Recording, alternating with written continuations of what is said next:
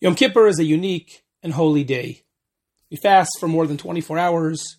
We're immersed all day in tefillah and tshuva, prayer and repentance. And all of us hopefully are thinking and reflecting about the past year.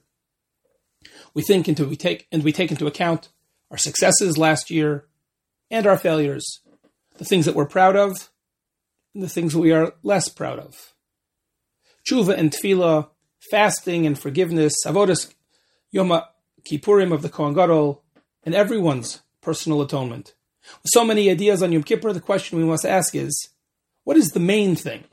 Ultimately, what is the main point we need to focus on over that 24-25 hour period? Perhaps the answer to this question lies in one of the most remarkable stories you will find anywhere in the Talmud.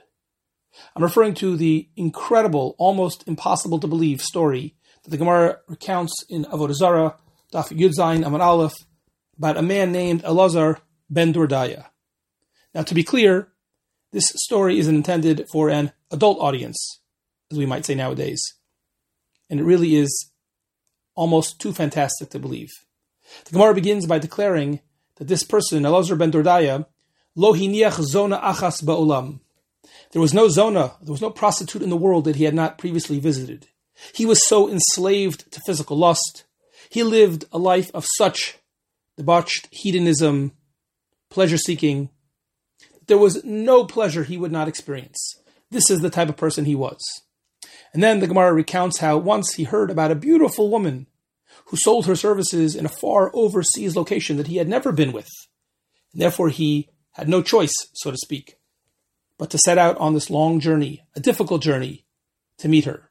When he finally successfully navigated this incredibly difficult journey the Gemara describes, he pays her exorbitantly high price, and then they are together. And the Gemara describes these great efforts, and of course he's filled with excitement for this experience, until at the very last minute, in a shocking twist, the Gemara tells us right before the moment they were going to be intimate, she passed gas. And she took it as an omen. And she declared that just as this gas or this air left my body and can't return to its place, kach Elazar ben Dordaya ein mekabelin oso b'tshuva. She took it as a sign, as an omen, that Elazar ben Dordaya, this man she was about to be with, could never repent. He was completely lost. He had no hope for a better future. When Elazar ben Dordaya hears this from the Zona, he breaks down. And the Gemara describes with great pathos his desperate efforts to do tshuva. He went and he sat in between two mountains, and he called out to the mountains and the hills, Bikshu alai rachamim, please beg God to change his mind, to give me mercy, to forgive me, to grant me atonement.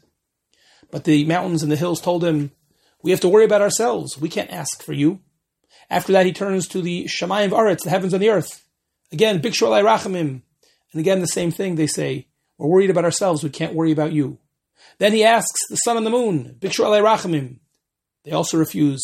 And finally, he asks the stars and the galaxies, and they too said, we can't.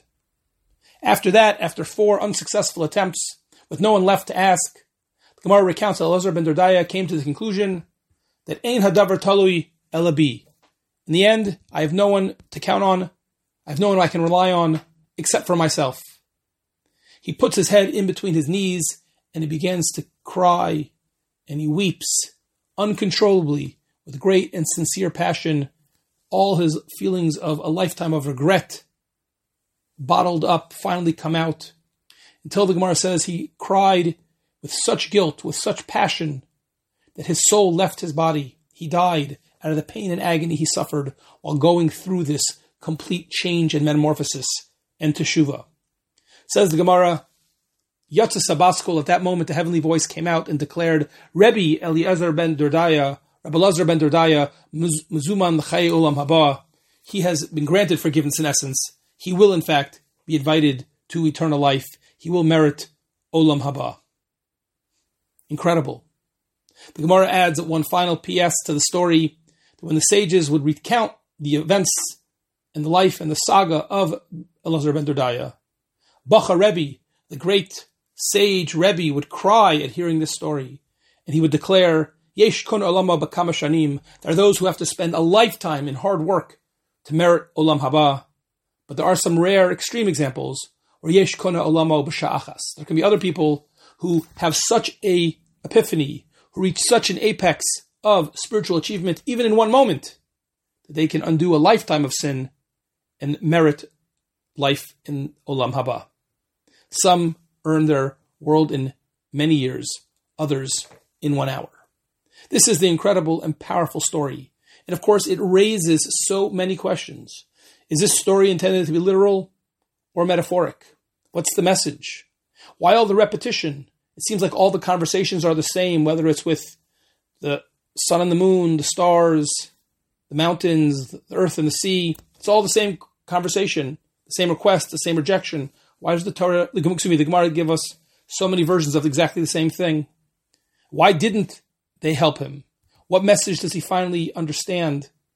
What made him finally, only after the fourth time, understand the message of personal responsibility?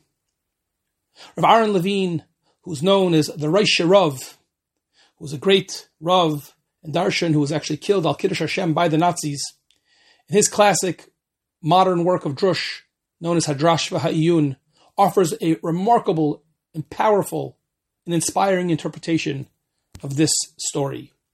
He explains that when a person lives a life of sin, lives in an immoral way, a large part of his or her life is spent in denial. They don't even want to admit, such a person doesn't even want to admit that they are doing something wrong. It's too painful to think about. But typically there can come a time when you can no longer live in denial, when you're forced to face reality. But then, says Rav Aaron Levine, we often have another approach, a plan B as it were, or when we are forced to confront the evil of our ways, we then are quick to then blame other people or other things for our mistakes and sins, so that we don't have to take personal responsibility. That's what happened, he says, with Elazar ben Dordaya. Before this story, until this moment, he just lived a life of blissful ignorance, imposed ignorance and pleasure, completely in denial about his depraved life. But that moment, that statement of the Zonah made him realize, I can't run away from it. I can no longer live in denial. I can't deny the truth anymore. But then he quickly moved on to plan B. What I can do is find excuses for my actions. I can declare to God and myself, yes, maybe I did these bad things, but who said they're my fault? Says the Reish Rav, of course there was no actual conversation between him and the mountains and the other physical forces of nature, but rather the Gemara is describing through metaphor, a real thought process that Elazar ben Dordaya went through. A conversation he was having, not with the sun and the moon and the stars, but with himself. An internal dialogue, going through different possibilities of casting blame on others and avoiding self-responsibility. Says Aaron Levine, each of the four examples in the Gemara that he metaphorically spoke to, as it were, are in fact symbols of different excuses that people will typically use to free themselves from responsibility and to place it on something else. First, Elazar ben Dordaya called out to the mountains and the hills. Says Rabbi Aaron Levine, these are a metaphor for our parents. He quotes sources that often parents are referred to as mountains, fathers, mothers as hills, and therefore, in essence, said Elazar ben Dordaya, it's true I may have committed many sins, but it's not my fault. It's my parents' fault. It's the way they raised me. If I'd only had a better father, a better mother, a better family, if they had only loved me more, done different things with me, I would have been better. It's their fault. And that's what he means, Elazar ben Dordaya, when he says, Bikshu alai rachamim. You pray for me. You achieve forgiveness for me because it's your fault. But the response that the mountains and the hills give him is, which is really his conscience speaking to him, yes, maybe as parents we made mistakes. We weren't perfect. Maybe we even need to do penance for ourselves. But it doesn't absolve you of your mistakes. You had and have the ability to make the right decisions. And if you didn't, you must take responsibility for that. That was the first attempt. Then the Gemara continued, as it were, that he looked to the heaven and earth. Again, in his thought process, in his conversation with himself, he moved on to a metaphor not of his parents, but rather the heaven and the earth, a metaphor, a symbol of man's environment. Although I may be not living a good and moral life, but it's not my fault.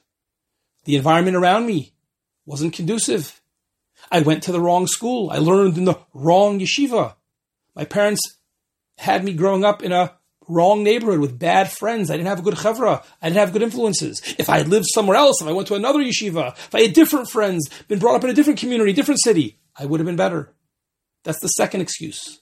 But here too, even here, Elazar recognized that in the end, despite who his chevra was, who his teachers may have been, what his environment was growing up, it was his responsibility.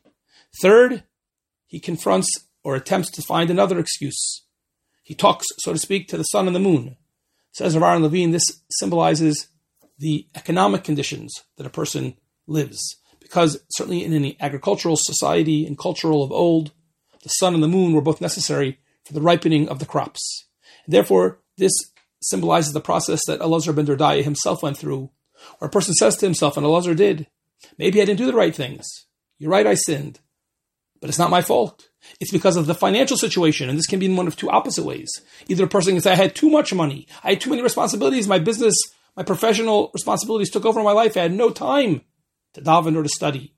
Or the opposite, a poor person, someone who's very needy could say, it was too hard, I wanted to do the right thing, I wanted to go to shul, but I had no choice, I had to work to earn money to support my family. Maybe I worked on Shabbos, but I can't help it, I needed to make a living, I didn't have enough money. Maybe that's why I didn't go to shul, maybe that's why I didn't do X or Y. Kashrus was too expensive. Day school was too expensive. I may have made mistakes, but I didn't have enough money. And again, here too, the answer is, it could be, maybe everything you're saying is true. Wealth is a nisayon. Poverty is an even greater nisayon. There are lots of nisyonos, including financial ones, but they're not excuses. It may be true, but it's not an excuse. And last but not least, Elazar ben Dordaya calls out to the stars. And we know, says the Rosh Rav, that in Chazal, they spoke about how if a person was born under a different zodiac, or star, that would be a sign that you would have a certain kind of personality. And many Mefarshim, even preceding Rav Aaron Levine in the early and mid-20th century, have commented that what the Gemara called stars or mazalos are really the Gemara's way of referring to what we now refer to scientifically as DNA, or genetics, and that yes, people can be born, quote, under a mazel, that is to say, with certain unique DNA and genetic predispositions. People are born genetically with different inclinations, dispositions, and Elazar and people in our own generation, we ourselves, will often use that as an excuse. Yes, maybe I did things wrong, but it's not my fault. Look at my genes. Look at how I was born. Look at my predispositions.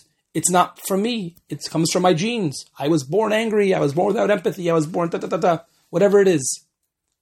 And this, in the end, was the process that Elazar ben Dordaya went through. He looked at all four of these different possible things. He wanted to find excuses now that he had no choice but to confront his own evil ways. But he wanted to push the blame and responsibility on someone else. And one after one, he realized that didn't hold water and they fell away. And finally, he reached his true greatness. And he realized that, yes, it can be true. Sometimes we have problems that stem from our parents, sometimes from our environment, sometimes our financial situation, or even our genetics.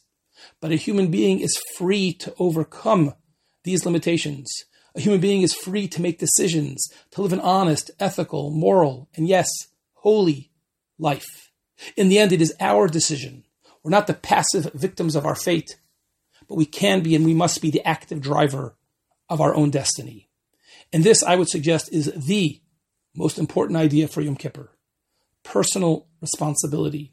We are responsible for our own decisions, and therefore we deserve, unfortunately, to be punished for our sins. But likewise, and thankfully, we deserve to be rewarded for our good decisions, for our moral decisions, for our holy decisions and lifestyle. True, that is a heavy burden to carry, but it's also exciting and empowering.